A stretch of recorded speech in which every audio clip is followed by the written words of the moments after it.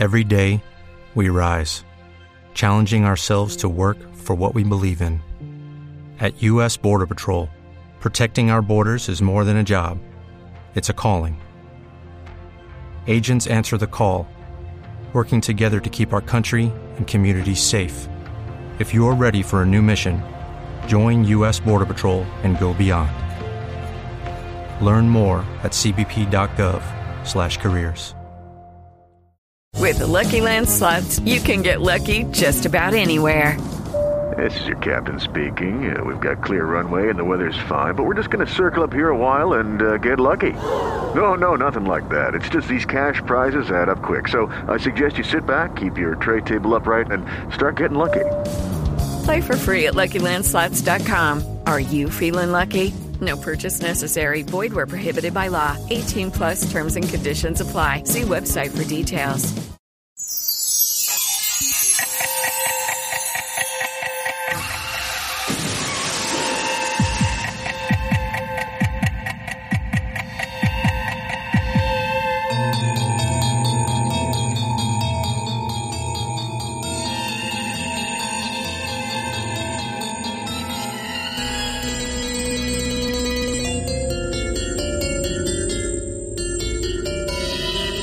Hello there, I'm Chris Dashew.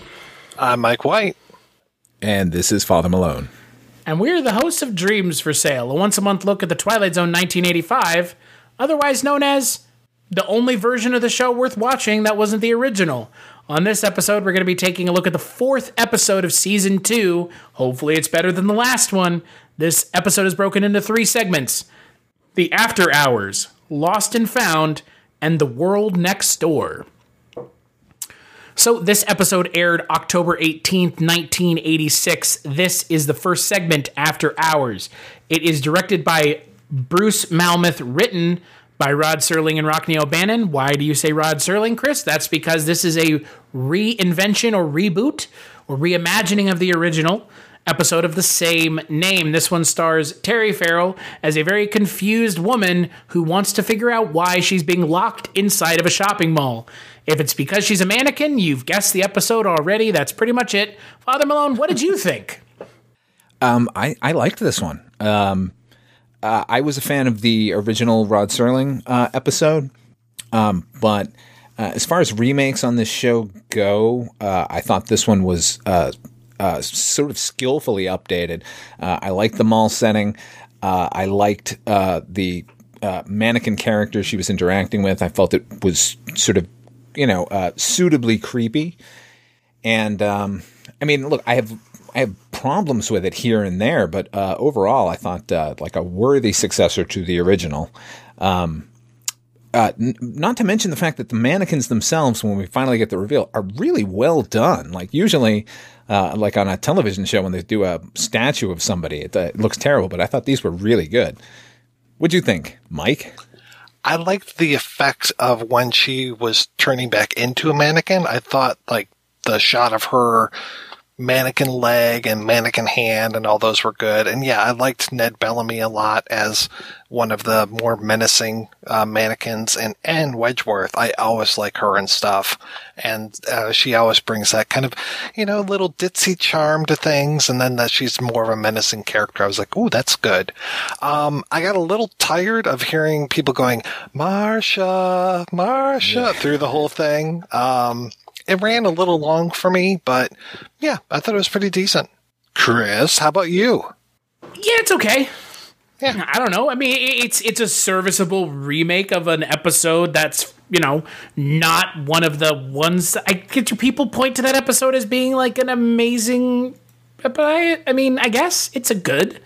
The original is better, but the original also has more going on. I mean, the original is a more fleshed out idea. I'm not lamenting this, saying that I needed a longer segment. I don't, because if you don't know where this is going from the opening narration, oh, come on. Right? Like, I don't know, like, I don't have any issue with shows telegraphing the twist, but don't act like we're not going to catch on to it.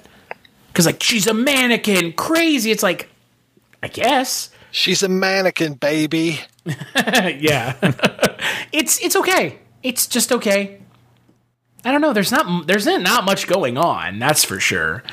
Yeah. I mean, I kept waiting for Christopher Eccleston and Rose to show up and all the mannequins attack them, but it worked. Yeah, and Chris, as you said, Anne Wedgeworth is a treasure. She is so, as you said, like comes off kind of ditzy sweet, but can turn on the menace like nobody's business. I was watching this with my girl Jess, and she turned to me and said, "I love Anne Wedgeworth, but she's always come off really creepy to me," and I agree with her. And but at the same time, if I'm sure Mike, you remember on Three's Company, what was Jack Tripper's problem that he didn't find her attractive? That's absolutely insane. Yeah. Am I wrong? Well, it's because he was gay. Oh, right. I mean, Mr. Furley knew it. The Ropers knew it. Everybody seemed to know it except for Jack. But I didn't think this episode reinvented the wheel necessarily, but I just thought it was it kind of cut out what needed to be cut out and sort of got right to it, which is her being menaced at every turn. I agree the twist is not so spectacular, but it's an interesting viewing of it. I don't know. I liked where they went with it. I like the framing device that she's come back to the mall. Like, it's not her being sent out into the world, it's her coming back. What I don't understand, and this is because this is the way the episode's written, not because it has any logical reasoning to be this way. Why doesn't she remember? It's never explained.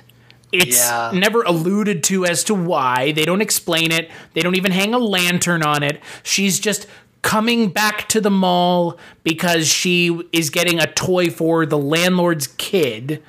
So the landlord clearly is in cahoots with these mannequins. Is a mannequin ? I don't think it has anything to do with the landlord, because the landlord's kid doesn't have a birthday for 4 days. It's just like this weird homing pigeon kind of thing to come back after 30 days. But the landlord gave her somewhere free to live. She admits that she doesn't even have money. That's true. I wouldn't let people turn from mannequin to person if they have to go through this shit every single month. I mean, every 30 days does one of them come back and go, "No, I'm not a mannequin." Or Marvin Martian. It's fucking weird because, like you just said, does everyone forget?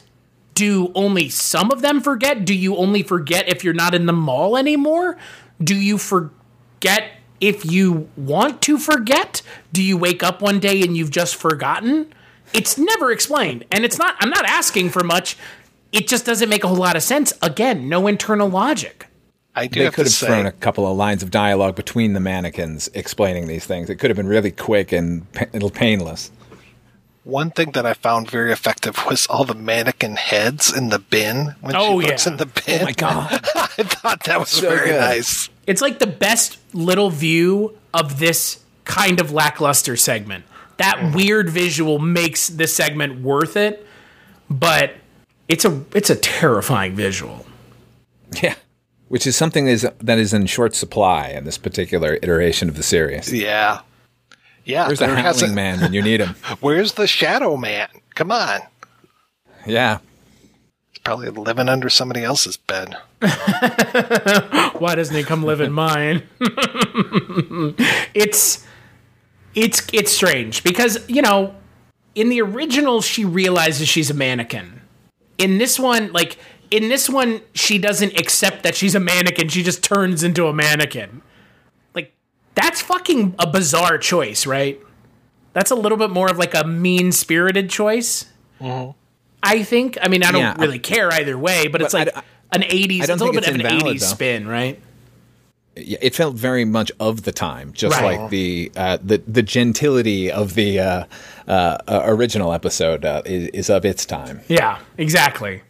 Yeah, and this is like, you're trapped as a mannequin forever. Like, okay, that's awful. The other was like, oh, hey, by the way, you're a mannequin. Oh, I am? Oh, okay.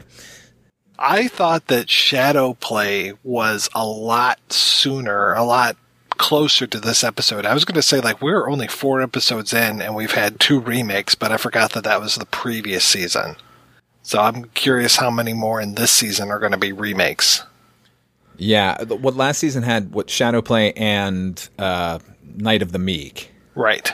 And it also had A Little Peace and Quiet. That's right. Which was like, what, the second segment of the show? Yeah, it was the second segment opposite Shatterday.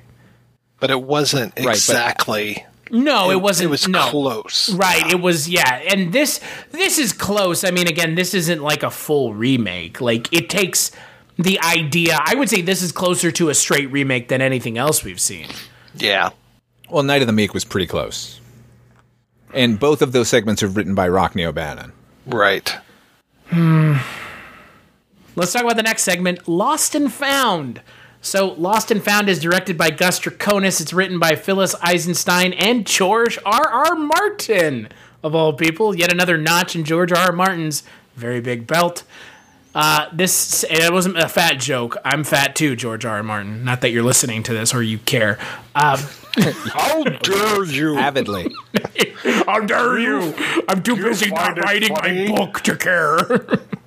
Do you find it amusing, a big man like me listening to a little podcast like this? Come on, everyone. Let's laugh at the little podcast. But seriously, this segment is about a girl who finds that her things are missing. And then it turns out that she's president in the future. Okay, that was a weird connection that we all had to make pretty quickly, don't you think? Yeah. Yeah. Yeah. This was 5 minutes long, maybe? I mean, here we are complaining. 4 minutes too long. We're complaining a few episodes ago, like, where are the short segments? Bring back the little short segments. And then we get Not one, these. and it's just like, yeah, okay. I'd almost like to go back and read the Phyllis Eisenstein story and see what that's like, because I figure it's got to be better than this. But it's got to be, what, 500 words? Maybe? Yeah, it can't be more. I mean, this is a thumbnail. This segment it's like the beginning of a different segment or a different episode entirely, where they would give us the reasons that going back in time and taking things and changing the time stream are really bad. Instead, it's kind of like a joke. Like, if these are time travelers in this world, that world is fucked, man. Yeah. Because these people have no protocols at all. Also, the real question was was Mr. Papschmear sent forward in time to kill the future president of the Earth? Is that what was going on here? I couldn't stop staring at Ray Burke's face, realizing he was Papschmear from Naked Gun. And just thinking, like, of all the things for you to be in right now, this is the last place I thought I would see you. Dressed as like a out-of-time traveler who's dressed in Victorian-era garb. And silvery. And we know that this has to be the future because they're talking to a black woman. And there's no way that we can have a black president, much less a black world leader. Though I have to say, seeing a black character show up, I just said, oh, wow, this show's really white. Like, we had that one segment last season of the Asian guy, the really overly angry Asian guy. And, like, we really don't get very many people of color at all in this show. Or they put them all together like in Eye of Newton or the Devil's Hand. Dealer's Choice. Yeah, Dealer's Choice. Like, it's like oh, my God. It's crazy that I was able to just think of the 3 episodes. Yeah. There was the Paladin of the Lost Hour as well. Right. But yeah, it's very, like, you don't see too many people of color just, like, hanging out in these episodes. Nope. Geez, now you're making me think this segment is a win. I will say this segment is a win from the sheer fact that it's 5.5 minutes long. Did they take her garbage out of her garbage can? They were taking her stuff to, like, have it as heirlooms or sell it because she's the first president of the Earth. I mean, of all the things you're going to go time travel, steal the future or I guess current or past whatever the fuck it is in their timelines, president's coffee cup. Like, what? Yeah, that's. Wouldn't you go just get rich? They have a line where they're like, we're not supposed to take anything you'll miss. So people are just doing this randomly? Right. Everything that goes missing, it's like a future time traveler, like building a museum for you or something? I liked the idea that the things were getting lost because of those blue people in the episode with Alan Arkin's son. You remember that? Yes. Wasn't that asking the same question? What happens to your stuff when it goes lost? Right. That was exactly the same thing. Wasn't it the same as that character, the episode you were talking about, Mike, with the angry Asian character in the Lost and Found? Is the same fucking thing. Yeah. Chris, when you watch Rodney Asher's A Glitch in the Matrix, try not to think of that Adam Arkin episode, because that's all I could think of watching that movie. Oh my and God. I kept waiting for that segment to be referenced. And please tell me if you've talked to him, you mentioned it to him. I did not. Okay. Yeah. I don't know what this show's obsession with lost and found items is, but it's had it addressed 3 times now.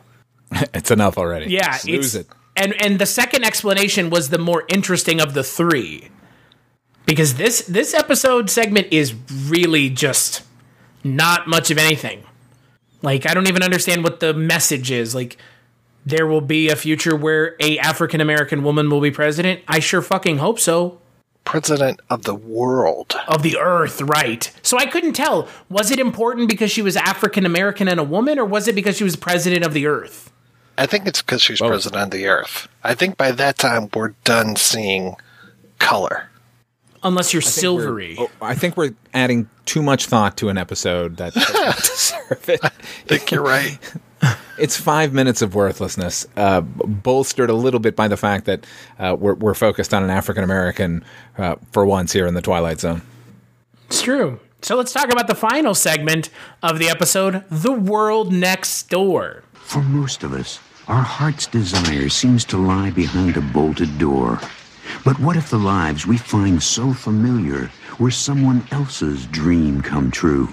Perhaps for all of us, somewhere is a hidden door into the Twilight Zone. The World Next Door is directed by Paul Lynch, written by Lan O'Coon. It stars George Wendt, Jeffrey Tambor, and Burnett Burkett. And George Wendt plays a man who believes that he's living in another world. Maybe, who knows? Boy, fun segments, folks. Real good. I like this one. I like this one too. Yeah, I enjoyed it. It was it was never insulting. It may not have had the greatest sort of MacGuffin to link these two worlds, but enjoyed hanging out with these characters. And ultimately, like in the end, when you realize that like he's abandoning that previous life, but this doppelganger of him is like dying to live that life. I thought that was kind of cool. I like the whole thing of how the other society that he escapes into has those weird societal rules. The whole thing of like him and Jeffrey Tambor dancing together, and the women are like, "Oh yeah, so you know, weird. We don't dance. Our legs can't take it." And this, just all of this stuff, like how the woman is asking him for a date, and I was like, okay, this is kind of neat. And I like that they don't explain this stuff, that it doesn't get bogged down in like, well, in our world, you know, this and this and this and this, and oh, you're breaking taboo. It's just. He's just there, and he's like, okay, I'll go with it. It kind of reminded me almost of like a Simpsons episode or something, where, especially with like Homer and all of his awful inventions and home repairs and stuff, and I can just see him meeting another Homer and them switching places. I thought it was okay.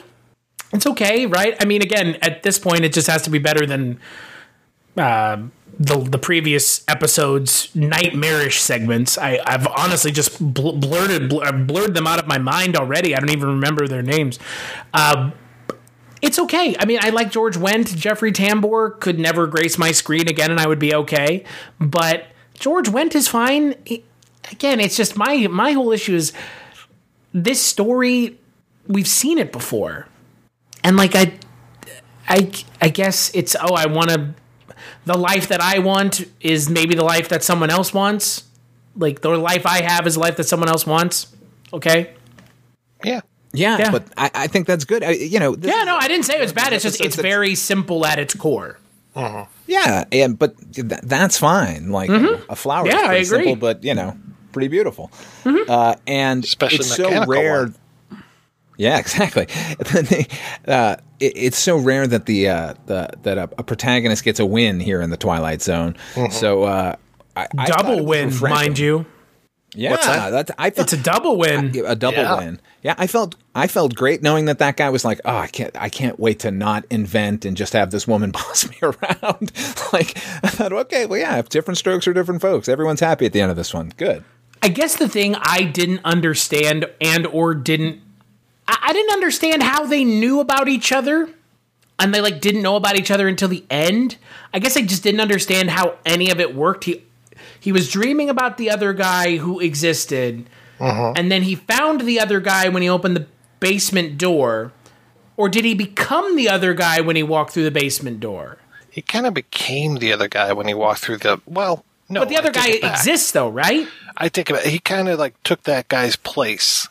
But that other guy is a separate person from him. Okay. That's I think that's the biggest failing of the episode is not explaining that, but not making that clear. Because if they had made that a little clearer, I would actually go as far as to say that this is a very fun and interesting segment.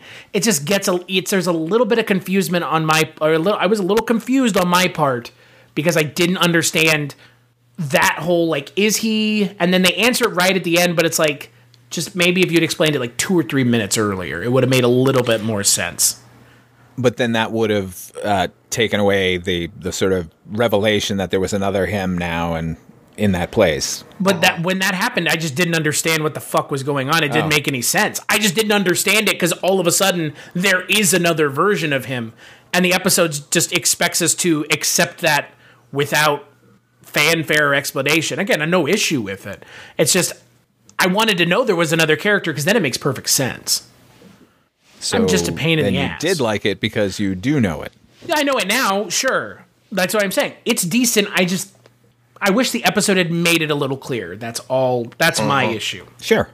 Yeah, I mean, I said I had a couple of reservations, the sort of method with which these guys meet each other is not exactly explained, and they don't get into the specifics of how to switch bodies and stuff, but ultimately I can fill in those blanks. They don't need to do the heavy lifting if they're just going to keep it frothy like they seem to for the entire episode.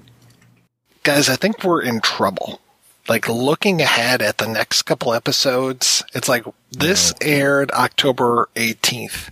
There is no Twilight Zone 85 or 86 now in November. We get 3 episodes in December. There's none in January. We get 2 in February. 1 episode in February.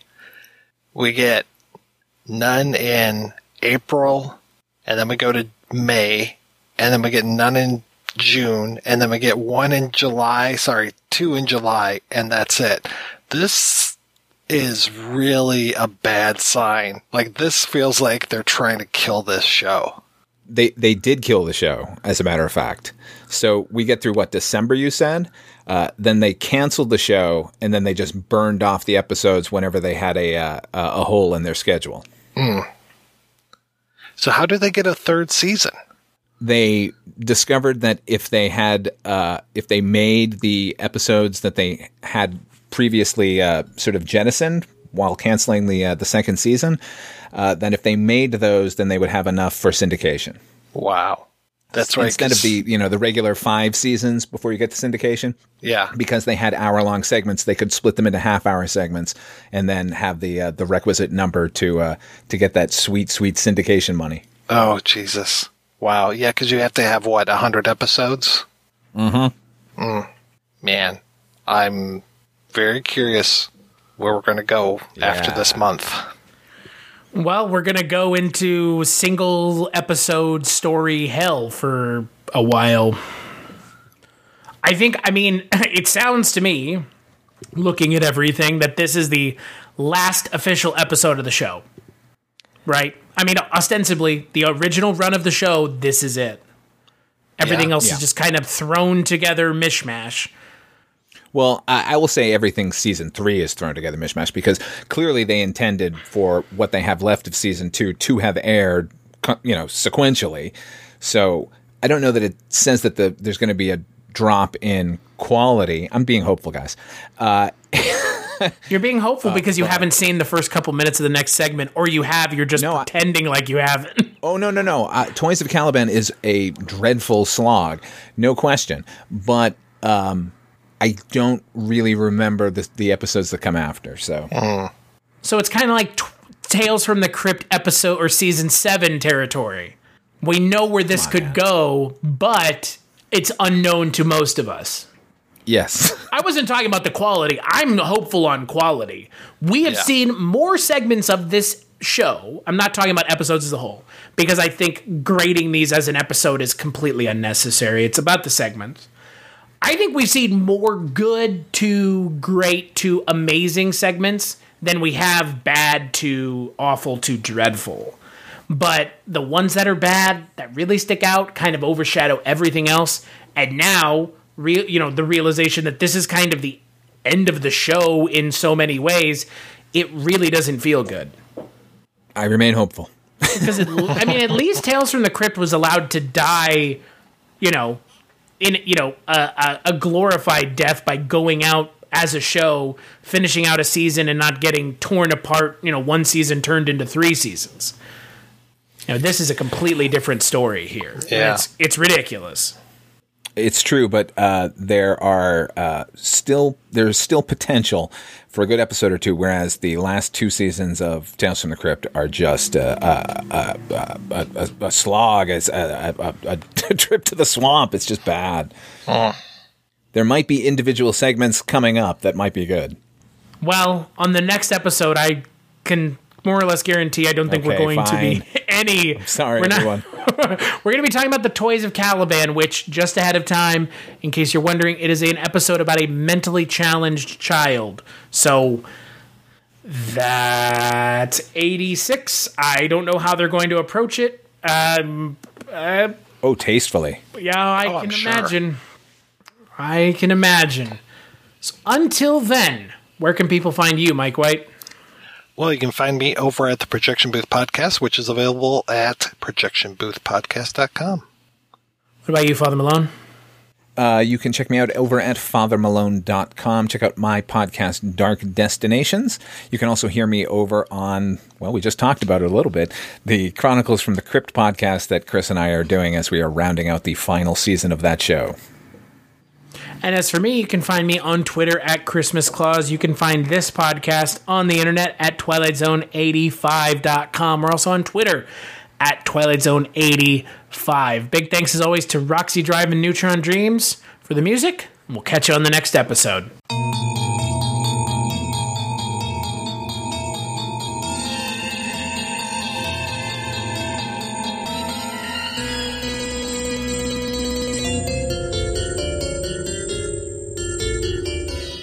With Lucky Land Slots, you can get lucky just about anywhere. Dearly beloved, we are gathered here today to... Has anyone seen the bride and groom? Sorry, we're here. We were getting lucky in the limo and we lost track of time. No, Lucky Land Casino, with cash prizes that add up quicker than a guest registry. In that case, I pronounce you lucky. Play for free at LuckyLandSlots.com. Daily bonuses are waiting. No purchase necessary. Void where prohibited by law. 18+. Terms and conditions apply. See website for details.